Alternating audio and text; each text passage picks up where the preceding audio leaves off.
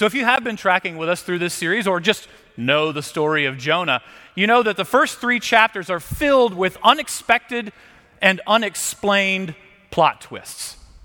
Like if you're reading it for the first time and you don't already know the story, I mean, even the opening premise that God gives a prophet a job and the prophet says, no, I'm going to go the other way. I mean, that's surprising. That's unexpected. You don't think that the prophets really have that option.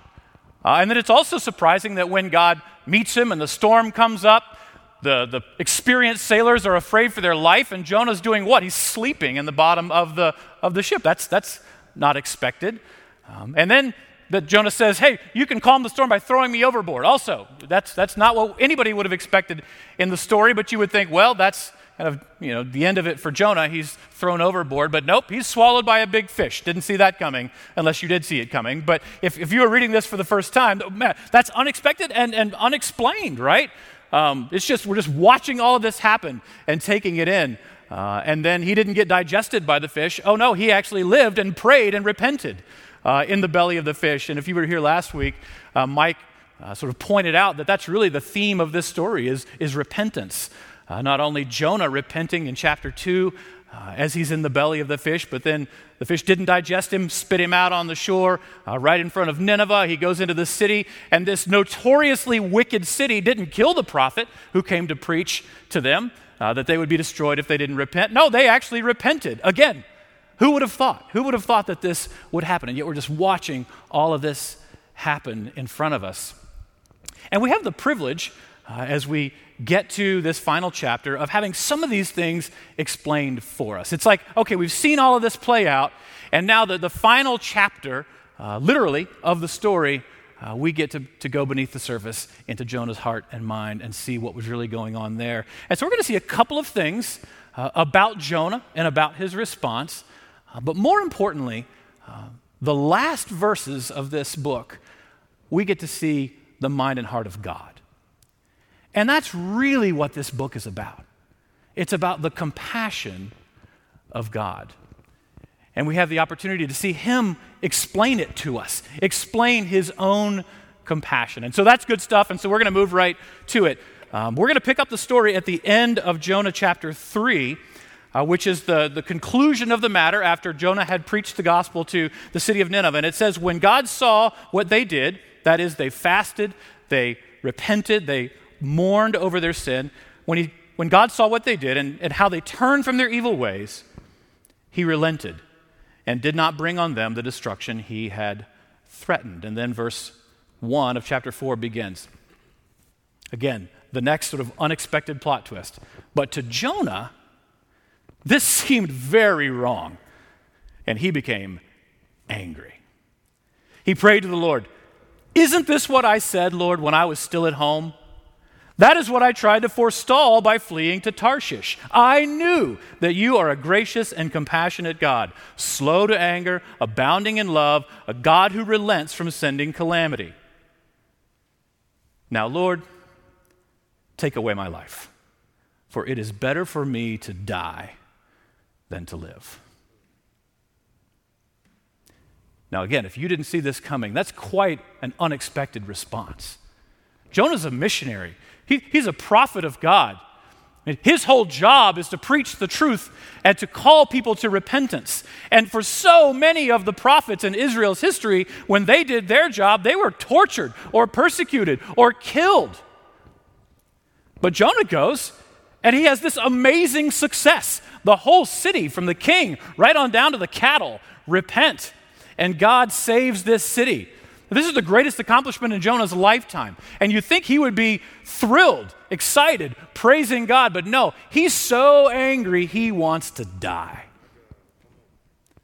So what's happening there? What's going on with Jonah that he would respond in this way?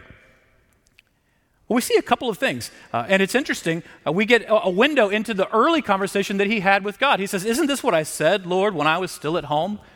You sort of see this conversation between God and Jonah when God first came to him with this assignment. And Jonah says, you're gonna offer repentance and compassion to the people of Nineveh. They don't deserve it, and I'm not going to go and do that. Isn't this what I told you, Lord? You did exactly what I knew you would do. Because I knew that you're a gracious and compassionate God, slow to anger, abounding in love. But Jonah just could not stand it. And what's really interesting is the language that he uses to describe God, the gracious and compassionate God, slow to anger and abounding in love. This is not the first time that this set of phrases has shown up in the Bible. In fact, what he's doing is he's quoting God's words back to God. Because it was God who originally said this. At the top of the mountain, when he was giving the Ten Commandments for the second time to Moses and the Israelites, God said this in Exodus chapter 34. Can we put that verse up on the screen? This is the Lord speaking, and he says, I am the Lord, compassionate and gracious God, slow to anger, abounding in love and faithfulness, maintaining love to thousands, and forgiving wickedness, rebellion, and sin. This is God explaining to Moses his own character. And this phrase was taken up again and again and again throughout Israel's history. We see it several times in the Old Testament. When Nehemiah rebuilt the walls after they had come back to Jerusalem and it had been destroyed, the priests gathered everyone together for a worship service. And what did they sing? They said, God, the Lord, who is gracious and compassionate, abounding in love, slow to anger, who relents from sending calamity. Just exactly what Jonah was saying. King David, again and again throughout the Psalms, you see this same set of phrases about God's compassion. The prophet Joel, when he was calling the Israelites to repentance, he said, rend your heart and not your garments. Perhaps the God who is gracious and compassionate, slow to anger, abounding in love, will relent from his anger and show us mercy and compassion. So throughout Israel's history, we see them praying back to God, worshiping him because of his graciousness and his compassion. And it was at times of repentance when they did this. Now, what's ironic is that Jonah would use this same phrase, not to worship God for his compassion, not to express his own repentance to God and celebrate the compassion that was undeserved that came his way. Oh no, he's quoting this back to God to say, you shouldn't have compassion. These people don't deserve it. Even though they had repented, I'm so angry about this that I could die. Same words, same God, entirely different posture of the heart for Jonah than his fellow prophets, than his fellow countrymen. And what's especially ironic about that is the only other accomplishment we know about in the life of Jonah outside of what we find in the book of Jonah, we read about in 2 Kings 14, where we find out in just a few short sentences that Jonah was a prophet under King Jeroboam, one of the kings of Israel. Jeroboam was an evil king.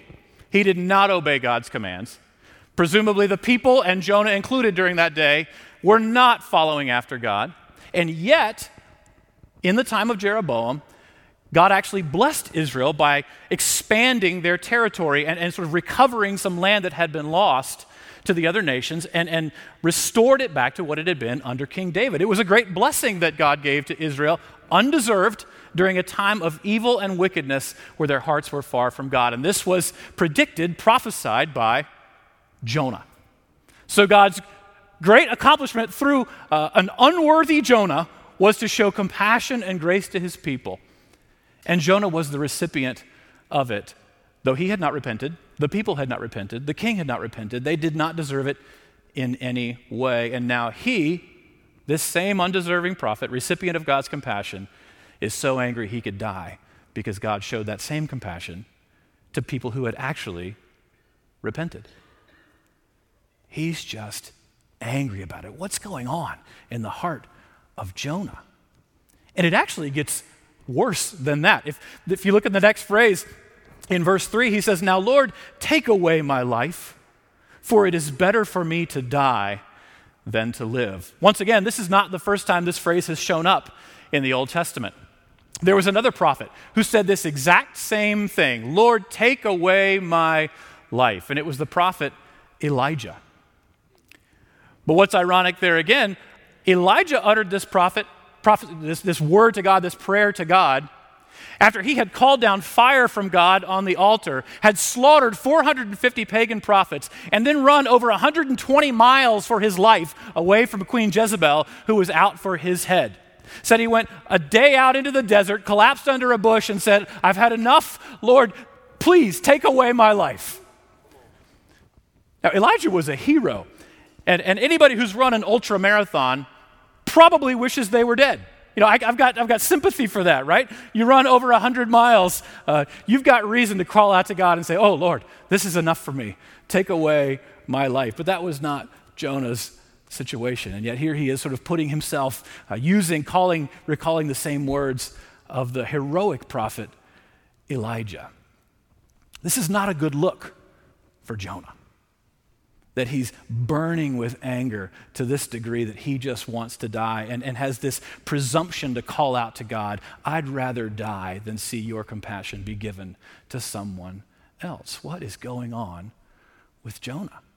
He has this sense of entitlement to God's compassion that he doesn't want to see given to someone else, particularly someone outside of the nation of Israel, this pagan, wicked people of Nineveh. Now, to some extent, that's understandable, right? As we've seen throughout this series, the Ninevites, the Assyrians, were notoriously wicked, notoriously cruel. And so, yes, they weren't any more deserving of God's compassion than the Israelites were, except that they had believed God, and God spared his judgment because they had repented in this instance.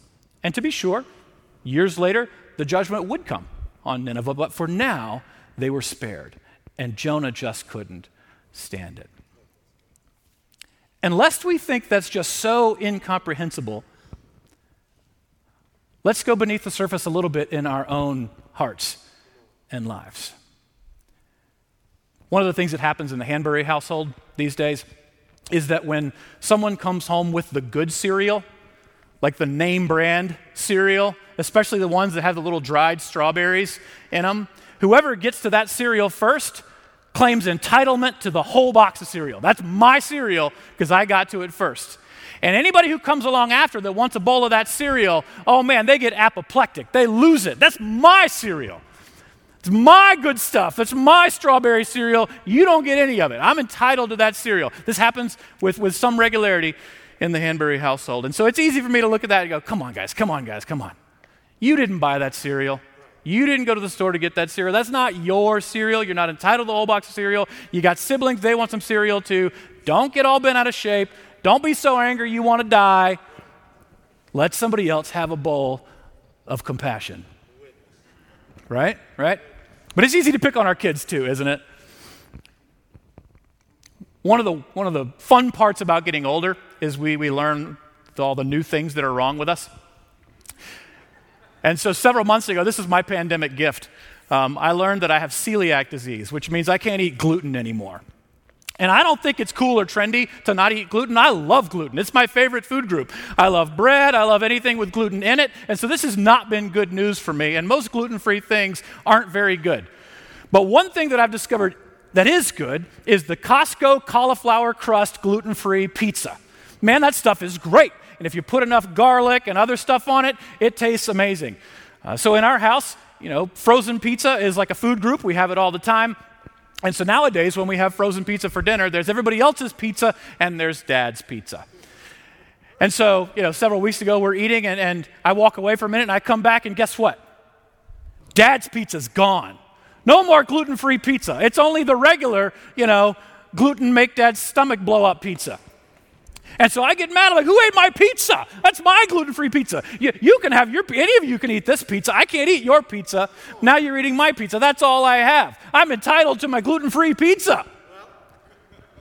Right? I don't want to give away what is rightfully mine. And I just got a little bit angry because the gluten-free sandwich bread's no good, and that's all we got left.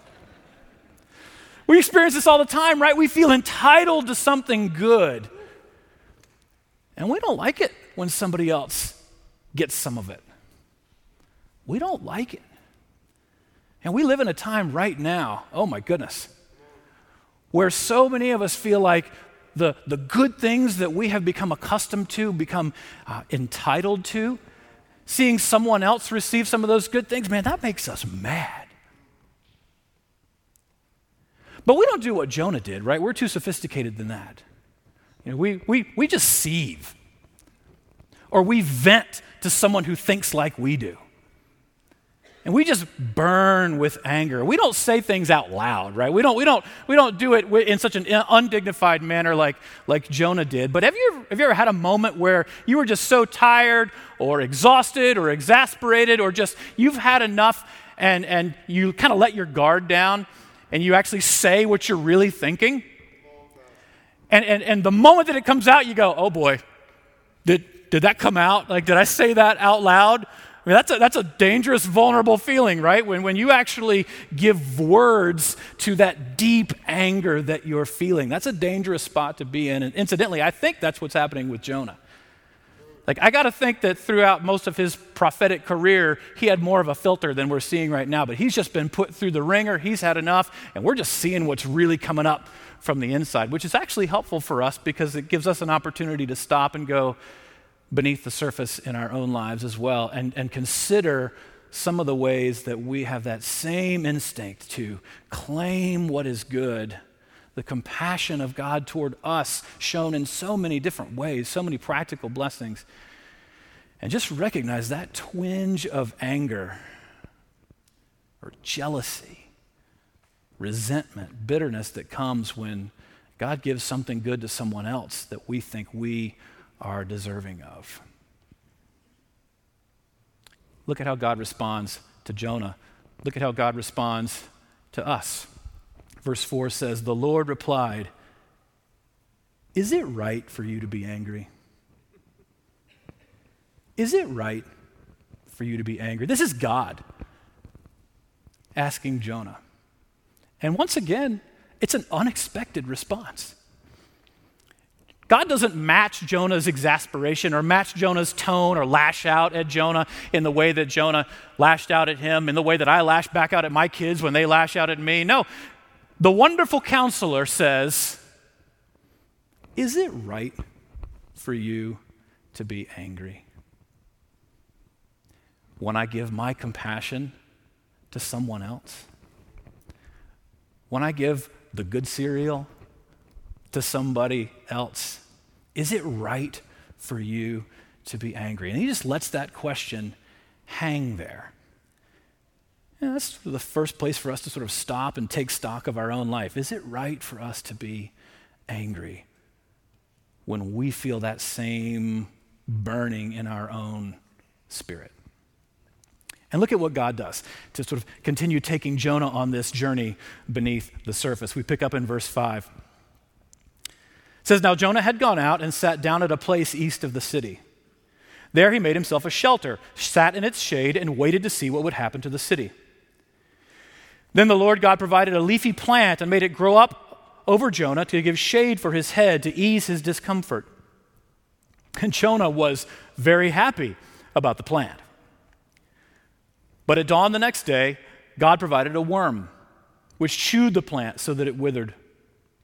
When the sun rose, God provided a scorching east wind, and the sun blazed on Jonah's head so that he grew faint. He wanted to die and said again, 'It would be better for me to die than to live.'" Interesting response that God has to Jonah. After raising this question, is it right for you to be angry? He brings this living parable, this situation to teach Jonah, sort of a little object lesson that he brings Jonah's way. And it's interesting context of the story. So what's happening in verse 5, we think, is kind of a little explanatory excursus in the story where where the author is sort of taking us out and says, as all this was happening, Jonah had gone out and sat down at a place east of the city under this shelter. And of course, by this time, Jonah is convinced that God is not going to destroy Nineveh. And the message that he had given to Nineveh was, if you don't repent in 40 days, God is going to destroy you. And so presumably, he'd been sitting under this shelter for about 40 days, waiting to see what's God going to do. Are they going to repent? And because he's convinced that God is not going to destroy them, logic would tell you he's been sitting under this shelter for quite a while.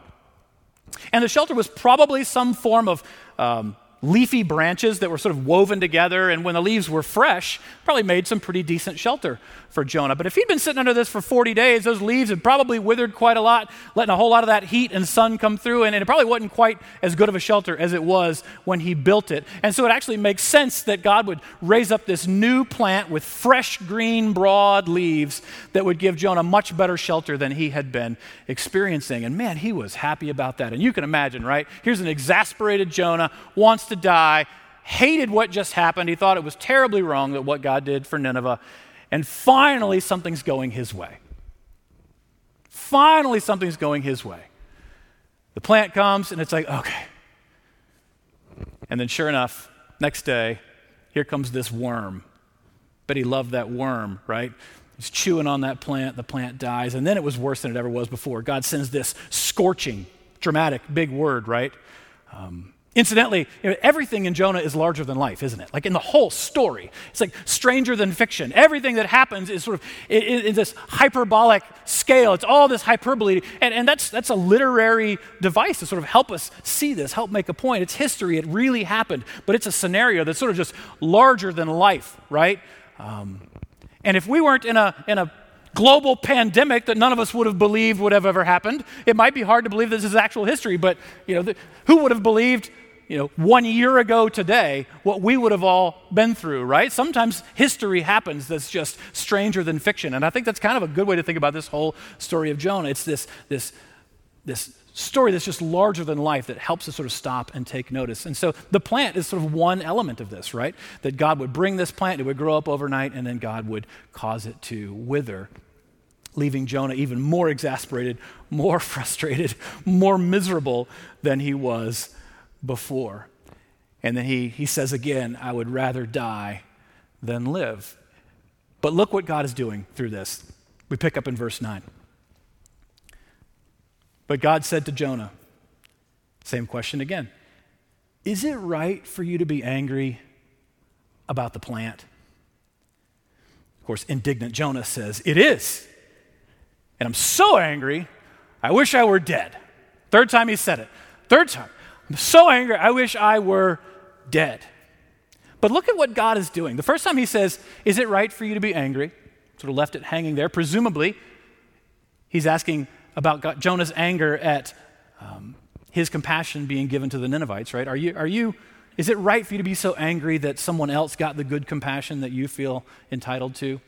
And this time he says, is it right for you to be angry about the plant? Now, what's interesting about this is I think it sort of highlights for us, as we're, again, going beneath the surface a little bit deeper, another facet of Jonah's anger.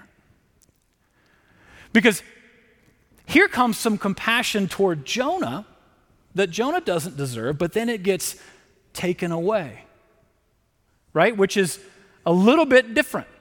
It's a little bit different when we have things that are comforts to us and blessings to us, and then those things get taken away for one reason or another. I mean, that's another kind of anger. Like, oh man, I need that back. I want something back that I had. And so here we have Jonah sort of experiencing another dimension of anger at what God is doing. And here we have God just probing in, again, the wonderful counselor. Is it right for you to be angry about this plant? And then watch what God says. In verse 10, he says, Jonah, you have been concerned about this plant, though you did not tend it or make it grow. It sprang up overnight and died overnight. It sprang up overnight and died overnight. You didn't tend it. You didn't make it grow. You did nothing to cause this plant to come and give you comfort. And now you're so angry you could die because it was taken away. Is that right for you to be angry when something is taken away that you did nothing to bring to yourself? It's an interesting question, isn't it, from God? And he just puts his finger right on Jonah's heart. And he exposes what's really there beneath the surface. And of course, there's an invitation for us as well. So many of us right now have the very same complaint that Jonah had. I've had some good things in my life, things I like, things that are comfortable to me, things that I've gotten accustomed to. And lately, they've been taken away from me. And man, I am losing my mind over it. I want those things back. Did I do anything to deserve the blessings or to create the good situations that I've been living in? Nope. I just was born into it. So many of us, we've lived whatever way it is, and our lives have been altered. And man, we are ticked off about it. And God says, is it right for you to be angry when some of the comforts that you did nothing to deserve are taken away from you for a time? So God is probing. He's pushing beneath the surface. He's making Jonah squirm. He's making me squirm right now. But that's not where he leaves it. And this is so great. The tail end of the book, right at the very end, the focus shifts from all of Jonah's situation, all of this story, and it comes to God. And it's as if God says, all right, we're done talking about you, Jonah, now let's talk about me. And this is what God says. Verse 11. And should I not have concern for the great city of Nineveh, in which there are more than 120,000 people who cannot tell their right hand from their left, and also many animals? He ends this whole story with a question to Jonah.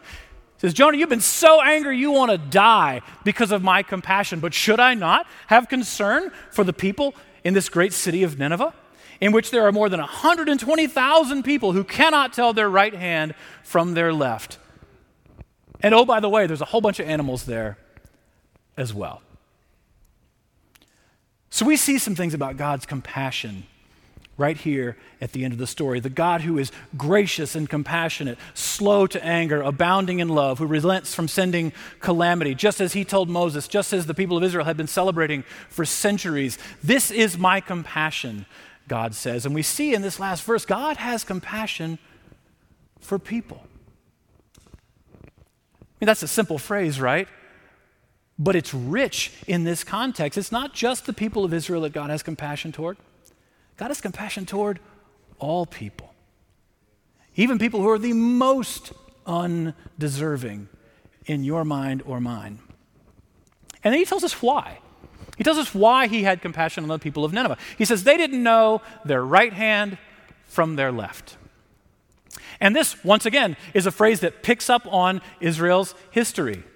Could we have that verse from Deuteronomy thrown up on the screen? This is instructions to the people of Israel about following the law of God, and it says this: do not turn aside from any of the commands I give you today to the right or to the left, following other gods and serving them. This refrain, do not turn away to the right or to the left, was a way of saying to the people of Israel, I've given you my law that gives you a path to run on.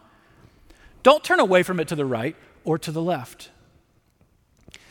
That would be a way of disobeying or straying away from God. But the gift that he had given to the Israelites is they knew the right from the left. They had the law to tell them. King David celebrated. He said, what other nation has such a law as this, that they would know how to please God and be in relationship with him? Interestingly, it wasn't just a reference that would have been known among the Israelites, but in the Babylonian culture at that time. The right hand and the left were sort of symbols for truth and justice.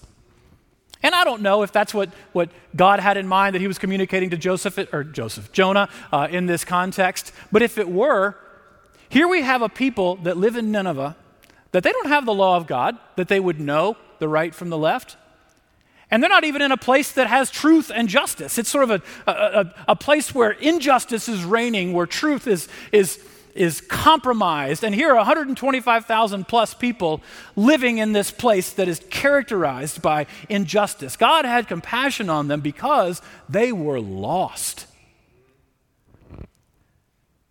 And God says to Jonah, should I not have compassion toward these people who are lost? They don't know their right hand from their left. This is the heart of God. He has love and grace and compassion for people who are lost. And how many times, if you're going beneath the surface and you're really reflecting, do you just feel lost? Wandering, frustrated, confused. Maybe you've made some choices that you know, I've taken a right turn or a left turn from what I know to be right. But God, in his heart of compassion, offers grace. Jesus Christ hung on a cross and said, Father, forgive them, for they know not what they do. They don't know their right hand from their left. Who knew? In the book of Jonah, we have this window into the same compassion that Jesus spoke when he was giving his life out of compassion for you and for me, inviting us in to the forgiveness and grace of God. God has compassion for people, for you and for me. Thank God that he does. And then just one last note about the animals. So interesting, isn't it? The very last phrase in the whole book of Jonah says, oh, and there are a whole lot of animals there as well. And honestly, I don't quite know what to make of that, but it's interesting that animals figure really prominently in the story of Jonah. You got the fish, right? The whale, it wouldn't be Jonah if it weren't Jonah and the whale, right? He's the co-star.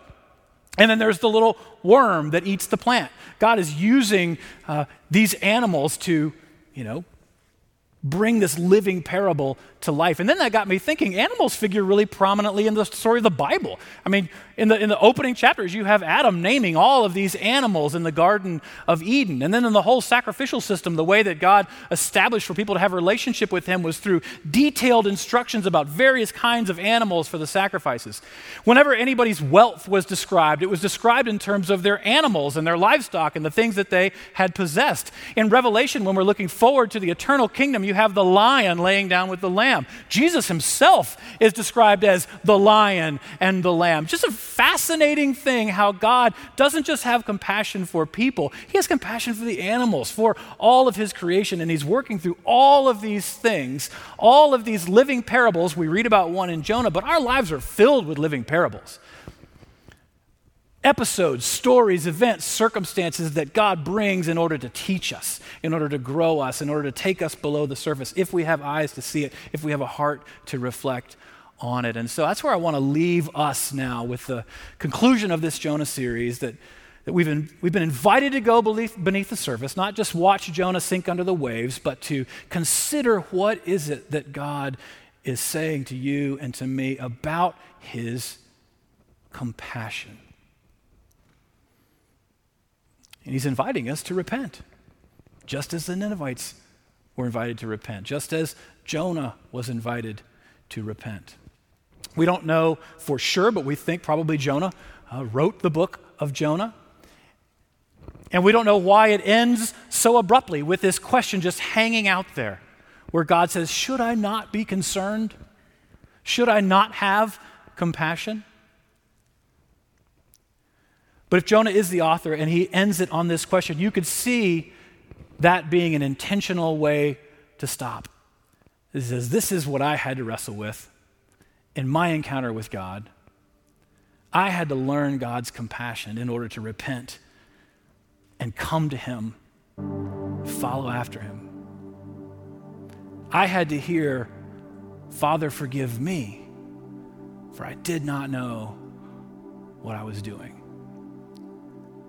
So I'll just invite all of us to sort of join in that posture as we close out this series, as we close out our service today, to cry out to God that we would know his compassion, respond to it with repentance of those deep seeds of anger that might live in our spirit when someone else gets the good cereal, or when something that I've grown accustomed to is taken away for a time. Know that inside of those things is the compassion and grace of God calling us to go beneath the surface. So let's pray together.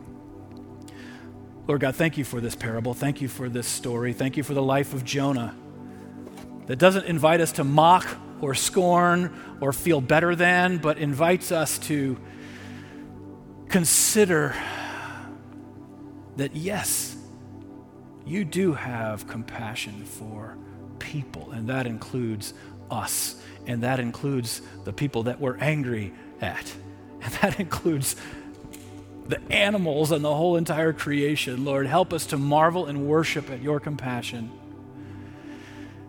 and help us to say yes when you give us an assignment to go and carry that compassion forward to a lost and dying world that does not know their right hand from their left. Use us, Lord, in whatever way you choose. In Jesus' name, amen.